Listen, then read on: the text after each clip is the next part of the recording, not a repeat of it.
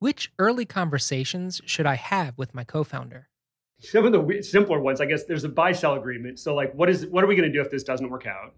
I think things around like how much vacation do you want to take and how do you see the hours you're working sort of, working out and how much time are you going to put into this is a very important conversation to have and sort of have clarity on that. I think the like what's your appetite for risk conversation is a good one to have. And really that gets to the, do we want to create a lifestyle business or do we want to create like a very large venture? And I think early on, I remember in our careers having, conversations just like, geez, you get to your first million or 3-4 million in revenue, and you're very successful by a lot of measures. And do you want to keep going, or do you want to sort of get comfortable and run it more stably at a certain scale?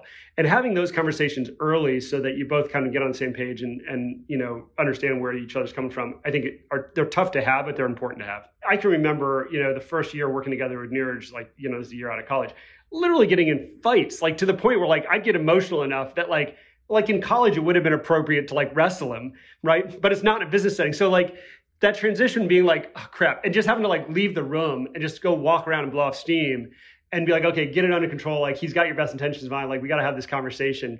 But like getting to that point, and when you're younger, I guess you're less mature with your emotions and this, that. But getting to those points and kind of like going through the like, okay, I've gotten really mad, but now I've gotten my temper under control or whatever. I've regained my composure and I can think more objectively about it is important things to go through earlier on if you can. And so, questions or topics that are the things that concern you or that are probing or that worrying to you, those are the things you really want to try to have earlier than later.